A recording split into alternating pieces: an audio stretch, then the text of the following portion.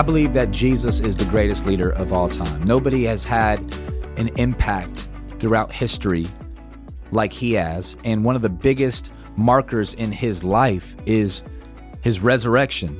I don't know where you're at or when you're leaning in or listening to this, but right now in real time, we're getting ready for Easter. Easter Sunday is right around the corner. And so what I've been doing is I've been leaning into the Gospels, Matthew, Mark, Luke, and John, studying the life of Jesus, the death of Jesus, the resurrection of Jesus. And I find so many leadership principles that can be found from his life. And that's the goal for today. So I want to welcome everybody back to the Heiden Ratner Level Up Leadership Podcast, where the goal every time we lean in is to get a little better, to level up in our leadership. We're not trying to go backwards. We're not trying to go down. We're trying to level up. We're trying to go to a new place in our leadership. So my prayer and my goal with this podcast here today, and come on, it's episode number 11.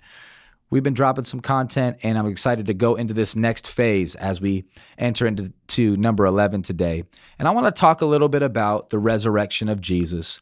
And I want to look at some different spots in his life that sometimes don't get too much mention or attention, but I really think have good leadership material that we can level up in. So let's go ahead and get ready to do that. And while we do it, I just want to encourage you to drop a comment or a review if you're wherever you're leaning in and listening to this. And if you're watching this on YouTube, feel free to hit that subscribe button so you can get notified whenever we release a new episode. Now, let me go ahead and introduce this phrase to you. And this phrase will be something that we build off throughout this time. It's this idea, because Jesus is alive, let us be alive. Maybe that sounds cliche for you, but I really think that because Jesus rose from the grave and defeated death, defeated hell, defeated Satan, because he did all of that, he made it all the way through the gauntlet that Satan threw at him. He took death and sin and the weight of it on his back, took it into the grave, and then rose from the grave, because that's the reality of what we believe as believers in Jesus. Let us then be alive. Why do I share that? Well, because I know so many people that just have such a lethargic, apathetic passivity to their life. I wouldn't describe them as being alive. I think there's a difference between living and being alive. What do I mean by that? Well, you can be living, you could just be going through the motions. You could just be, hey, I'm breathing, but I don't really have any meaning or purpose or joy to my life. I lack passion. Well, one of the reasons why we call this week Passion Week, or the Passion of Christ, is because Jesus carried that leadership passion with what he did, with what he said, with what he thought, with how he moved. Because Jesus is alive, let us be alive. I just want to encourage the person that's listening to this right now, the person that's watching this right now. Maybe even examine your own life and leadership. Do you have an aliveness to you? I don't know if aliveness is even a word, but do you have an alive posture right now? I think because of the resurrection, we should have a little pep to our step. We should have a little bit more of a posture where we sit up, we lean in, we're excited about the day. Why? Well, because we're not in the grave. Because our Savior is alive. Because Jesus is alive, let us be alive. So I just want to start there. Wherever you work, wherever you live, wherever your hobbies are, wherever you play, whatever it is that you do, carry this resurrection vibe to you. I think one of the reasons why people were attracted to Jesus and his leadership, he's alive. He says in the beginning of the Gospel of John, in him was life. Are you giving life to people, or are you taking life from people? I think we should be life givers. We got the resurrection. Let me give you a verse.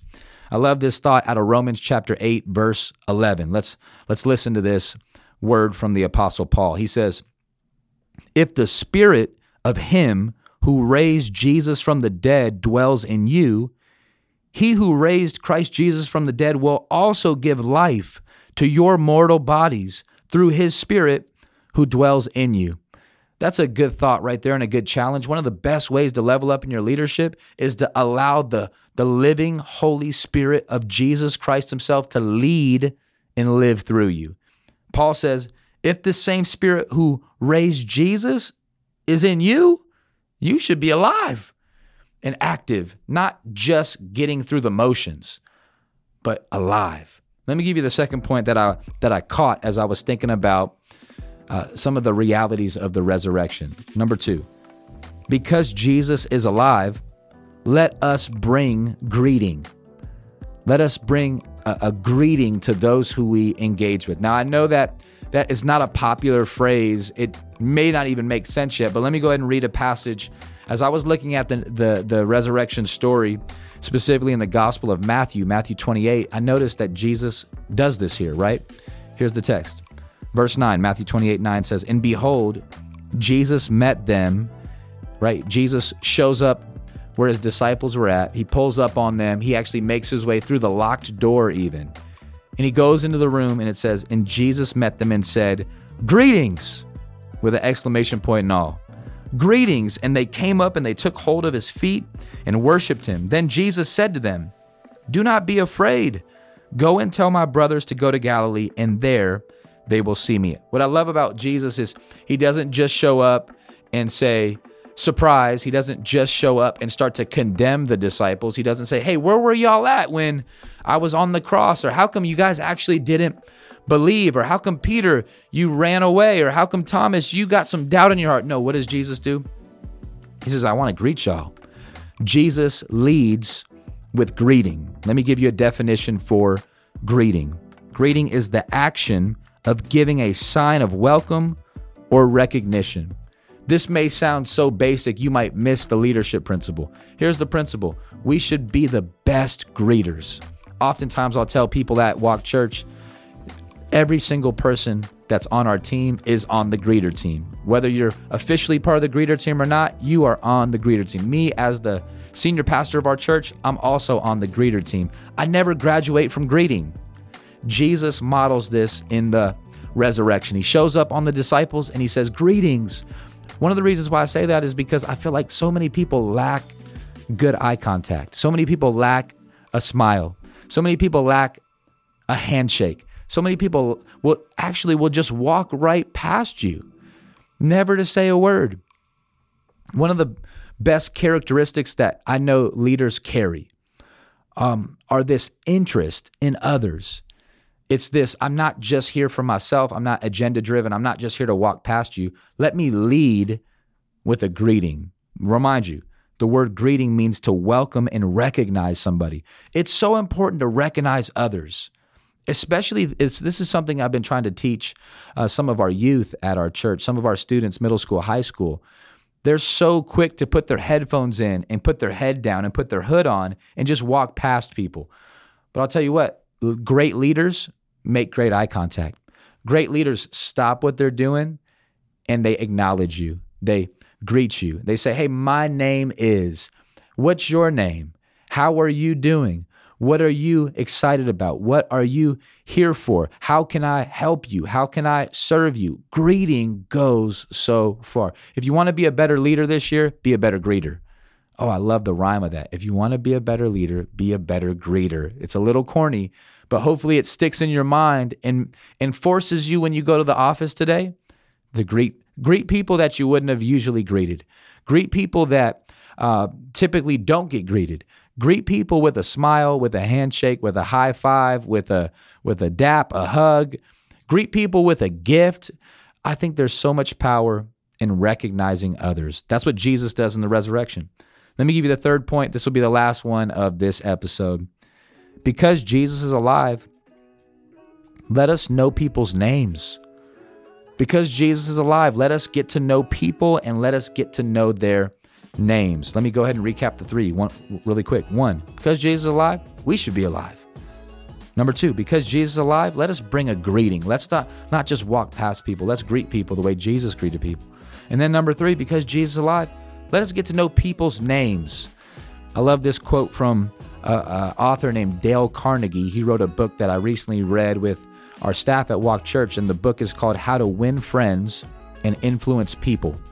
And here's the quote that he uses. He says, "Remember that a person's name is to that person the sweetest and most important sound in any language." Everybody loves their name. And maybe even if they don't like their name, they love to hear their name called. They love to hear their name shared. I was actually taking my son to school the other day. It was his 8-year birthday that day. And as we were walking up on the little intercom sound thing, it just said, and also we want to give a shout out to EPAF on his birthday today. And it was just so neat to see him light up. I lit up just to hear his name. There's something about hearing your name that means a lot. I think for the people that are in your life, get to know their names and ask them if you don't know it. Just say, hey, can you remind me your name and how do you spell it? And try to make a little mental note on how you can affirm people with their name. This is something Jesus models in the resurrection account found in the Gospel of John. Let's look at it. In John chapter 20, verse 16, here's what it says. It says, Jesus said to her, Mary. She turned and said to him in Aramaic, Rabboni, which means teacher. This moment's really significant because Jesus reveals himself to Mary in this case. And this is Mary Magdalene, who has a wide past. She had demonic influence in her life. She was deeply sinful, yet Jesus, being the Redeemer he is, brings redemption and life and forgiveness and freshness into Mary's life. And Mary here in John 20 is looking for Jesus. She's walking around trying to find the body of Jesus. In fact, she thinks he's still dead. She thinks people might have stolen his body. And then she perceives this one individual to be the gardener. And she says, did you take his body? And then Jesus looks at her and says, Mary. And just in that one word, just by saying her name, Mary realizes that's him. That's the Messiah. That's my Savior. He knows my name. Just jumped off the page for me as I was studying this Easter season. I said, wow, Jesus, the first thing he says as the resurrected Lord to Mary is Mary. He says, this is about you. I want you to know me. I want you to be reminded that I know you, and I want you to know that I love you. I know your name. For those who are listening to this right now, Jesus knows your name. He knows your story. He knows the things that nobody else knows about you, and he loves you even through it. And so I just want to encourage leaders here today to get to know people's names and to affirm them through that. I think that one thing I heard recently from a pastor named Chad Veach, he said, our weaknesses are no laughing matter. In other words, the things that we're weak at, we should actually strive to get better at. And I say that because sometimes I hear people say, man, Heiden, I'm terrible with names. I never remember anybody's names. And I want to just say, hold on a second. That's a weakness. You should work on that. You should get to know people's names, and you should affirm people in that by saying, hey, I don't just want to call you bro or sis or friend. I want to know your name. And maybe there's significance or meaning behind the name. Or maybe that's just a way to go deeper in a relationship with somebody. But I guarantee this, you'll level up in your leadership by getting more names this year. John Maxwell says leadership is influence. So how are you going to get influence with people if you don't know their name? So I want to encourage you to take that principle from Jesus this year, in this season, in this spring season. Here's some ways to level up. Be alive. Get active. Do some exercising. Get excited about something. Don't just be lazy. Be alive. Don't be passive. Be alive. Number 2, be a greeter. Leaders are greeters. Oh, I'm using that. I'm taking that. Leaders are greeters. Greet somebody. Don't just walk past somebody. Eye contact, handshakes, smiles. And then number 3, get to know people's names.